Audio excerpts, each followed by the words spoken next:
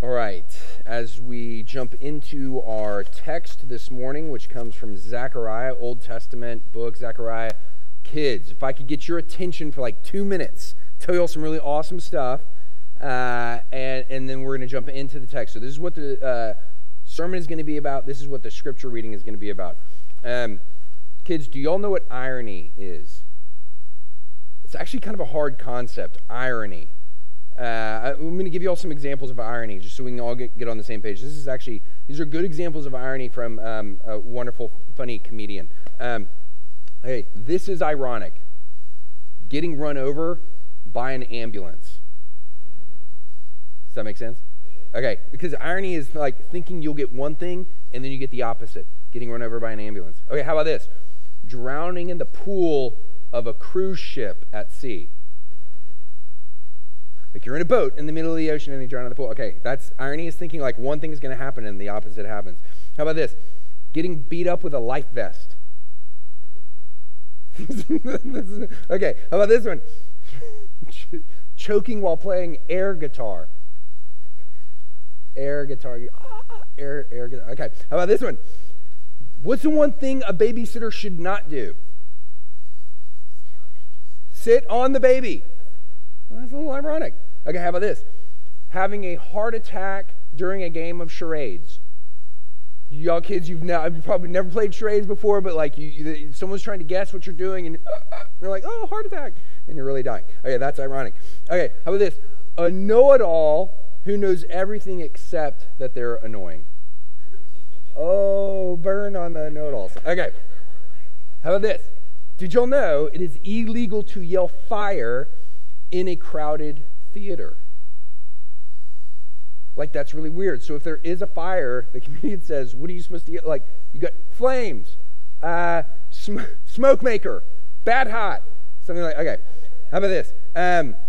Irony is thinking that you're going to do one thing and you do the opposite. Like quicksand. Why does quicksand work so slowly? Like, that's weird. Like, that's ironic, right? Okay, anyways, here's some irony for us. Irony is this thing, like you think one thing's going to happen and the opposite happens. Let me tell you some irony about us and about you. When things are really easy for us, kids, we act like we don't need Jesus. Okay? Things are really easy. We're like, oh yeah, Jesus. Yeah, no, I'm good right now. Okay, how about this? When things are really, really hard, then we act like Jesus either can't help us or he doesn't want to help us. That's weird too. That's like oppo. Okay? Irony is whether things are, the irony about our faith is like whether things are good or things are bad, we act like Jesus is really far away from us. Whether things are good or things are bad, we act like, Jesus is just not here, he's not helping, which is really, really crazy ironic because we come here and we say things like, oh yeah, no, Jesus came down from heaven, all the way down from heaven, and he was born and he lived and he died to save me. And that's true. But then we act like he's not with us. He came down from heaven in order to get you from your sin and from death so that you could be with him forever. That's the truth. Now, so here's what I want you to, kids, here's what I want you to remember today, tomorrow, the next day, forever. If Jesus went all the way to the cross for you, think about this. If Jesus went all the way to the cross for you, you can know that he is still with you right now. So, kids, right now, can you see Jesus? No. Can Jesus see you? Yes. Yes. And that's awesome. And that's really, really good news. Even though you cannot see Jesus right now, even when things are hard or they're really good, even though you can't see him, he sees you and he is literally with you right now. And he will be with you forever. And when Jesus comes back, then will you see Jesus? Yes. Yes. When Jesus comes back, then you will see Jesus forever. And that's really good news because he is coming back. So here's what we are getting into this spring. Persia, this great world empire back in the day, has freed the Israelites who were taken into captivity by the previous world empire, Babylon. So Babylon comes along, destroys Jerusalem and the temple. They take the Jews to Babylon into captivity for 70 years. Then Persia comes along and they free them. And they send any Israelites that want to go back. You can go back to Jerusalem. You can go back to your temple and do all that stuff. And so the poorest of the poor Jews, they go back. They return to Jerusalem. They start rebuilding the temple, and they find all kinds of trouble, all kinds of opposition, all kinds of suffering. So God sends his prophet Zechariah to these people. Okay, this is really important. This is like on the front end, you need to know this stuff. This spring, we're only going to deal with the first half of Zechariah. That's it. And that's okay, because Zechariah, the book of Zechariah, is what scholars call a diptych. A diptych. Two halves of the book. The two halves of the book are parallel to each other. Diptych and art is like that. It's those engravings that are on a hinge so that the artwork is protected if you want to close it. And so they mirror each other and they make one piece of art. Well, this is in this structure. This is what this is. So the two halves of the book of Zechariah parallel each other in terms of structure, which is crazy amazing structure we're going to try and get into, and in terms of the themes of what Zechariah is dealing with. And there's this central passage that we're going to end on at the end of the spring, which is like the hinge of the whole book. Okay, so both halves, they form this diptych, and then here's where the structure gets awesome. Each half is also a diptych in and of itself. And so like there's this other hinge with central passages, and so it's crazy amazing how it is organized and structures a true work of art. The second half of Zechariah are two oracles around a central passage, and they parallel what comes in the first half. The first half, what we're doing of the book of Zechariah, is a series of 7 night visions. The fourth vision being that central hinge in that half. So these visions are given to Zechariah by God to give to the people of God who are trying to rebuild this temple, and they are in a really bad way. The text this morning is Zechariah chapter 1, verses 7 to 17. Please stand for the reading of God's word.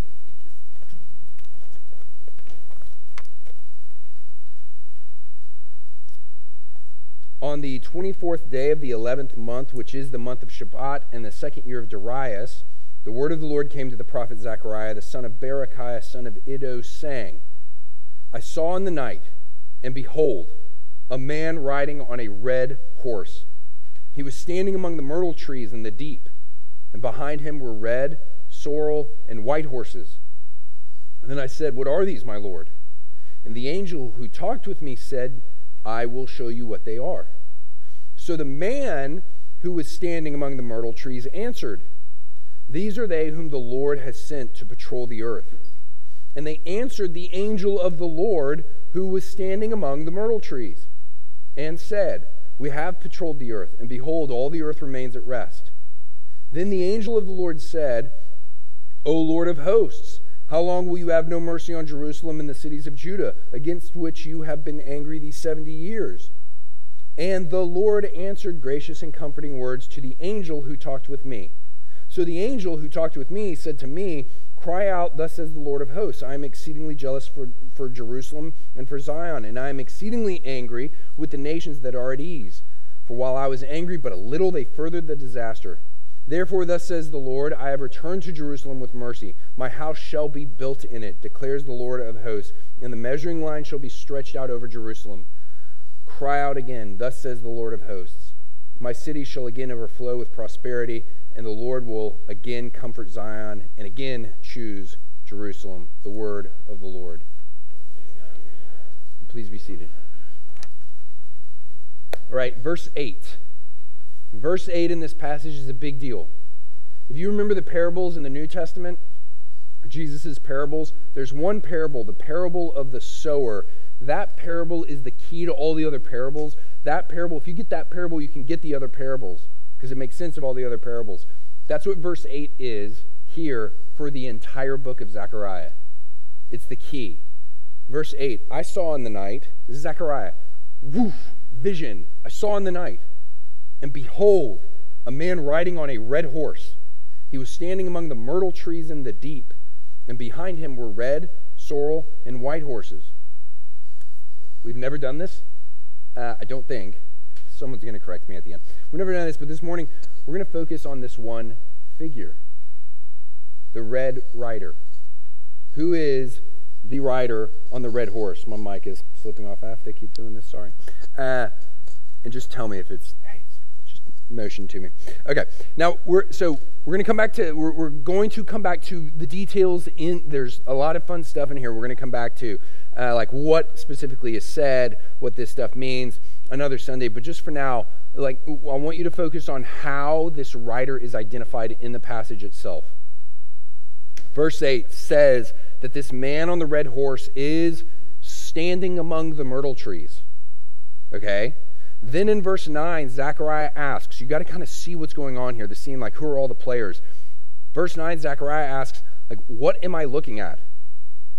And an attending angel, another angel that is there, standing next to Zechariah, responds, okay, we're going to explain. And then in verse 10 shifts back to, it says, the man who is standing among the myrtle trees. And the man who's standing among the myrtle trees, he starts to answer Zechariah's question. And then, verse 11, the other riders, there are all these other riders who are there. They respond to the man riding the red horse. It says, the other riders answered the angel of the Lord who was standing among the myrtle trees. Do you see that? The man, the rider on the red horse, the man who's standing there, the rider on the horse who's standing there, that's the same person, and the angel of the Lord who's standing there, it's the same person. It's the same individual. And this person, this individual has authority over all the other angel horsemen that are there. And then verse 12, it says, the angel of the Lord calls out, O Lord of hosts, how long will you have no mercy on Jerusalem and the cities of Judah, against which you have been angry these 70 years? Again, we are going to come back to what is actually said here, the content, another Sunday, and I'm going to make the argument in detail for what I'm about to say, but suffice it to say, verse 12, the angel of the Lord calls out to the Lord of hosts, that's God. He calls out to the Lord of hosts, and then in verse 13 it says, the Lord answers gracious and comforting words to the attending angel standing next to Zechariah. Okay? That reference to the Lord in verse 13 is referring to the angel of the Lord who calls out to the Lord of hosts, because the angel of the Lord is referring to himself when he calls out to the Lord of hosts. And he answers his self-referential question in answer to Zechariah's original question. What am I looking at? This figure, this rider on the red horse, this man angel is a theophany. It is a manifestation of the second person of the Trinity. This is the Son of God. And this intense vision of the Son of God is meant to give Zechariah, to give the people of God a right perspective. On the social medias, there's a video from a few years ago of a group of people at a restaurant eating some dinner, hotel restaurant. They're on the balcony of the 4th floor. And all of a sudden, this guy, he jumps up on the ledge, and he addresses the crowd, and he says, hey, everybody, as you know, Courtney and me have been dating for some time now, and it's time I ask her a very important question. And that, the video camera, the phone, it pans over to the girl, this girl, and she's like super wide-eyed, and she's cupping her hands like she knows what's about to come. And then it goes back, pans back to the guy who turns to his friend and says, Bobby, the ring, please. And Bobby, tosses him the ring. As he lobs him the ring, the guy's looking back at his girlfriend, and he just for a split second, takes his eye off the box, and he looks back, and he's grabbing the box. He forgets where he is, and he takes a step back to grab the box. and he falls. And everyone there in absolute terror, freaking out, just runs to the edge like they could do anything, and they run to the edge, and they look over, and he has fallen. He's fallen to his safety mattress, his inflatable safety pad, and written all over it is, "Will you marry me?" What a jerk. Kids, that is not how you ask someone to marry you. The fiance, though, the girl, is driven to the edge to get the real perspective. I think this illustration works. It may not work. But think about it. If she had stayed back, or if she had just run away, that would have been, like if she'd run away in absolute terror and horror and grief, that would have been understandable. But she would have been in the dark about, like, what's really true. And the way Zechariah begins is to bring you to the edge of reality and let you peer over it into the deeper reality of heaven, to show you that things are not what they seem, that they're better. If we were able to stay back and experience life without this heavenly perspective, life would look horrible, unfair, chaotic, meaningless, just out of control. And the visions, what visions do is they reveal that there is more going on than you can see. And in this very first vision given to Zechariah to give to the people of God is this alarming, weird, freaky vision of an ocean. It's an ocean, and in the middle of the ocean are a group of myrtle trees. And in the midst of the myrtle trees is an army of warriors on horses in the ocean, and at the head of them, one rider on a red horse. So when the symbols in these visions, when they're not clear, like when they're not clear to someone in the vision always explains the symbolism. Like in the Old Testament and the New Testament, you get the visions and they're not clear. Someone in that vision is going to explain to you, hey, like someone like the angel of the Lord, or someone like this attending angel who's going to act like a guide to Zechariah throughout the visions, they explain it. But they do not explain all the symbolism. And they don't explain all the symbolism because some of the symbolism is clear. If it's clear, they don't explain it. And it may not, to us, it may not seem like we get a whole lot of explanation as to who the Red Rider is. Like you got to really pay attention to everything you just did with verse 8, 9, 10, and then how they all kind of come together in these different references. Okay, it may not seem all that clear to us, but it would have been to Zechariah. It would have been clear to Zechariah, and it would have been clear to the people of God that this rider was God himself. The people of God at this time, just been freed, they know that God could appear as a man. In Genesis 32, Jacob, the grandson of Abraham and the head of the people of God, is confronted by a man in the middle of the night who fights and wrestles with him all night. And in the morning, the man reveals himself to be God. The people of God had heard of God appearing as a divine warrior in Joshua 5, as Israel first crossed into the promised land.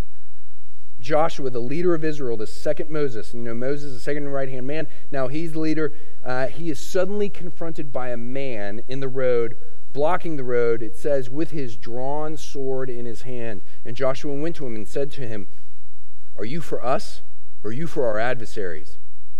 And the man said, "No." That's a scary answer. "No, I am the commander of the army of the Lord." And Joshua fell on his face to the earth and worshipped and said to him, "What does my Lord say to his servant?" And the commander of the Lord's army does not say what every other angel says when angels start to get worship. Don't worship me. No, this man, angel of the Lord of hosts, says to Joshua, yeah, and take off your sandals from your feet, for the place where you are standing is holy. Why is that holy ground? Because God is standing there.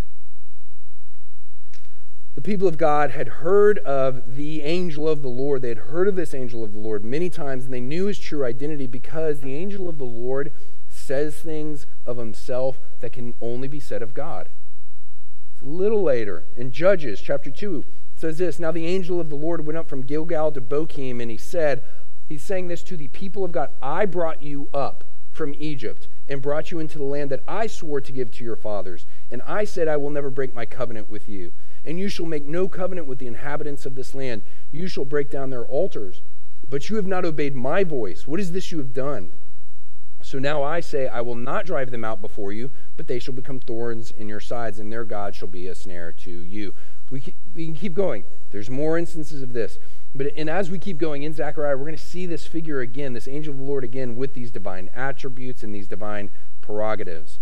What we did for our confession of faith, from Revelation 19, the closest imagery, the most obvious fulfillment of this Savior rider is at the end of the Bible, in Revelation 19, which is a vision of the end of the world, and Jesus Christ shows up on Judgment Day. And there he is this rider on a white horse.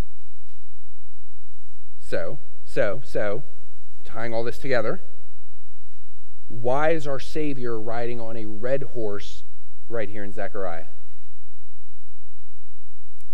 This is important. There's not just one red horse. There's an army of horses. And the colors of these horses are all supposed to be taken together. Again, this awesome image, this awesome vision. There's red horses, just like the one the Red Rider is on. And there are sorrel horses. That is a light red. A light red, a shade of red that actually the verb or the word used for sorrel here comes from the Hebrew verb used for the shining of the sun. And there are white horses. And all these horses together, shades of red and sun orange awesomeness and white, all these horses together are an image of a great fire. Because in the rebuilding of the temple, here are the Jews, they are back and they are rebuilding this temple. In the rebuilding of the temple, there's not going to be that glory presence of God that there was before. Not like there was in Solomon's day. Do you all remember, do your little history lesson? Remember the Holy Spirit of God? The Holy Spirit of God came down in a theophany. The Holy Spirit, the third person of the Trinity, came down in a manifestation. Not as a man, not as an angel, or as a man angel. He came down in two giant pillars, these twin pillars of smoke and fire, and he leads the Israelites through the wilderness. Okay, that fiery glory presence of God then descended on the original temple in Jerusalem, and it filled up the Holy of Holies, that innermost place in the temple in Jerusalem when it was finished, and it remained there. It remained there in the Holy of Holies until God left it when he sent Babylon on Jerusalem to destroy it, and it was all judgment. So the people of God used to be able to see the fiery presence of God in the temple. But with this rebuild is not going to be like that. That presence is not coming back. Hence the vision. Because they don't have a visual presence of God in the temple, because they are in the dark. These visions reveal what they can't see, but is still true. Glory is in their midst. God is with them. We kept watching that, if you were here last time, and talked about this new series, National Geographic, called Welcome to Earth with host Will Smith. The second episode is called Descent into Darkness. Will Smith, he gets in this little itty-bitty plastic sphere submarine with a marine biologist and a driver. And that's all I can fit in this thing. And they descend a kilometer, 3,300 feet down to the bottom of the ocean. Somewhere that is so deep, light cannot get down there. So, the way this works is the deeper you go, that sounds obvious, but the deeper you go, the more light you lose. And with that, the more colors you lose. So, because light is made up of lots of colors, right? You know, the rainbow stuff, that's all the colors that light comprises. And as the light hits the water, different colors get absorbed before others. Okay, so Will Smith, he gets in this plastic sphere sub thing with a bright red shirt on, and pretty soon his shirt is blue. And everything in the sub is blue, because blue is the last color to go, which is why everything in the ocean looks blue. Did not know that. But you keep going, come on, microphone. You keep going, and blue goes too. Eventually, you keep going deeper, deeper, deeper, you're going to lose the blue, and there's only darkness. So they get down, they get all the way down to the bottom of the ocean, and they see nothing. They see nothing. They've got their lights on. They've got the lights on in the sub, and they're down at the very, very bottom, and they see nothing. And then they turn their lights out. They turn their lights off, and then there's life, and there's light all around them. It is so weird. It is called bioluminescence. It's a chemical reaction where creatures use oxygen in the water to create light. So there are thousands of creatures who make their own light, and they use that light to communicate to one another. In another part of the world, during the same episode, another part of they do these kind of cuts to these different scientists. In another part of the world, scientists took infrared lights into the woods at night in the pitch dark, and what they discovered, and this was an accident that they discovered this, and now there are these scientists going all around trying to figure out more and more of this. But they discovered that there are a whole bunch of animals that communicate with colors that we can't see. You can see them with an infrared light. I mean, they look like someone has graffitied them. It's so freaky weird. They say this whole world has been there all along. We just can't see it with our eyes. And then in Brazil, there's an explorer who's overlooking the largest waterfall system in the world at night during a full moon, when the skies are clear. A ghostly arc of light appears in the mist. It's this thin, gray line in the air that they say is nearly impossible to see, even though it stretches across the entire gorge. It says, but with the right camera and the right lens, you can see it for what it really is. It's a moonbow. It says, but the moonlight isn't actually strong enough to activate our color vision, so the moonbow remains hidden in plain sight. It says it's a world of color that is completely hidden in darkness. Those are pictures. Look at all these visions that are going to come to Zechariah. They're all at night. They're all given at night. Zechariah is seeing this in the dark, and that means he's seeing this in the midst of what is true. He's seeing this in the midst of darkness. He's seeing what he's seeing, that this is true in the midst of a sinful, fallen world. This is true. This is happening where this world is a danger. This world of darkness is a danger to God's people who are living in a world of sin. And it begs the question for Zechariah and for the people who are there, how are the Jews going to build God's temple surrounded by powerful enemies and dangers on every side in the dark? How will God's kingdom be established with a small group of poor, ragtag, recent exiles? And as the Jews are rebuilding the temple, the message is, you are not alone. And they would hear of a vision of the Lord himself riding on a horse in the midst of his people, in the midst of all the darkness, and in the midst of the danger, and in the midst of the struggle. And this so what for us is, Frederick Buechner, he's an American theologian, he says that we go to church waiting for a miracle. Waiting for a miracle, that God would somehow make his presence real to us. As Buechner says, that we know God more often by his absence than his presence. As in, more than anything, your own experience of the absence of God has brought you here in search of his presence. Because COVID. because the holidays are over and whatever we thought they were going to be, they weren't. Because work, because of family, because everyone is mad and everyone is suspicious. Because it's 2022 and it's the same old, same old. Because underneath our reputation and underneath our nice clothes, every single one of us is a mess. And we are in the dark. And we are afraid that we are alone.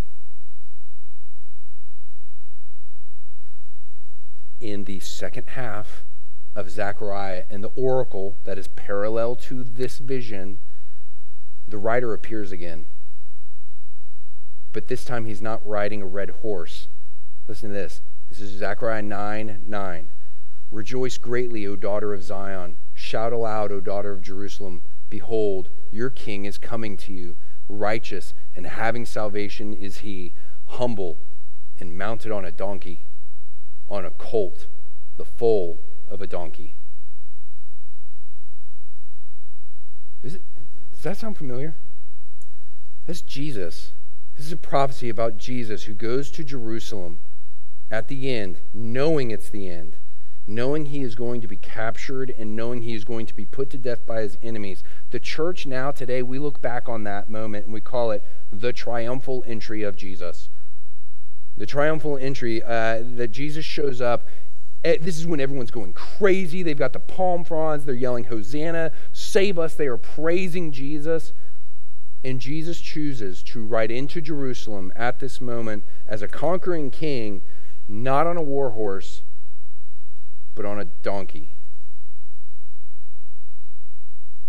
There are ancient Near Eastern texts dating back, again, this isn't clear to us, it was clear to them back in the day. There are ancient Near Eastern texts dating back to 18th century BC that describe a particular kind of animal being sacrificed in order to ratify a covenant ceremony. So what you'd have in a covenant ceremony, you got this big, powerful king, like an overlord, like an emperor king, and then you got a smaller vassal, like regional king, and they're going to make an agreement. They're going to make a covenant with each other.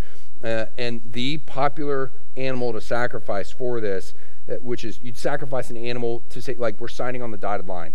Here we are, we're agreeing, we're shaking hands over this. This is how we're saying. Specifically, the sacrificed animal that you would sacrifice, it symbolized the curse that would overtake anyone who breaks the covenant. And the animal, the popular choice that they sacrificed to seal the covenant, was specifically the colt of a donkey. Like you read here in Zechariah 9, like you read in the Gospels. It's what they called the covenant donkey. But it is not the donkey this time who's going to shed his blood to make a new covenant. It's the rider. The donkey is taking its rider, Jesus, to Jerusalem, to the cross. Some 500 years before the cross, Zechariah sees the mounted Savior. First, in Zechariah 1, as the terrifying rider on the red horse. And then he's confronted by him again in Zechariah 9 as the humble sacrificial king riding on the donkey. If that feels schizophrenic, that's not schizophrenic. We're schizophrenic because we think Jesus is absent. And when he's not absent, we think Jesus is frightening and unyielding, as in, I don't measure up, I just disappoint him. It's really hard to keep trying. And he's not much help in the dark. Or, this is our schizophrenia, or we think he's absent, or he's not, and he's just too terrifying to love us, or he's absent, and when he's not absent, he just doesn't care. Like he's too easygoing. And so he doesn't feel like much help in the dark. Meek, mild, nice Jesus. Zechariah shows us who Jesus is. Zechariah shows us our powerful Lord who is with us as a servant. And more, so much more than sharing our darkness with us, He takes the ultimate darkness of what it is to be without God, and he takes that in our place. We're afraid that God has abandoned his people, and the reality is we are God's people only because he has not abandoned us. We fear our Lord and Savior has abandoned us. The reality is our Lord and Savior was abandoned for us so that we would not be. Loved ones, I know how you feel, and the truth is we are not alone. And if we have eyes to see, the eyes of faith to see, glory is in our midst. Let's pray.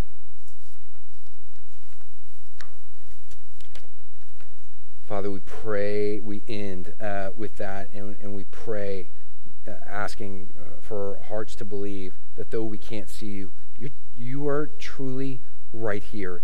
And that is, in one sense, more awesome than we can possibly fathom. And in the same sense, even the more awesome because you're here for us and with us. You love us.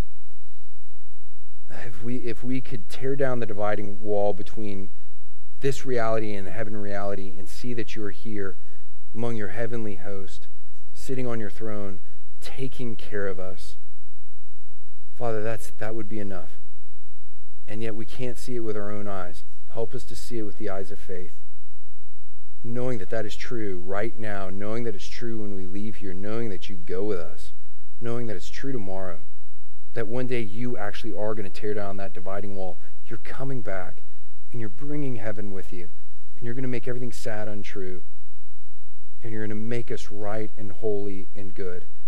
We long for that day, and we long and we hope and we pray that you will preserve us in faith until that day comes. We thank you for our Lord and Savior, more awesome than we can imagine. Thank you for this vision. In Christ's name we pray. Amen.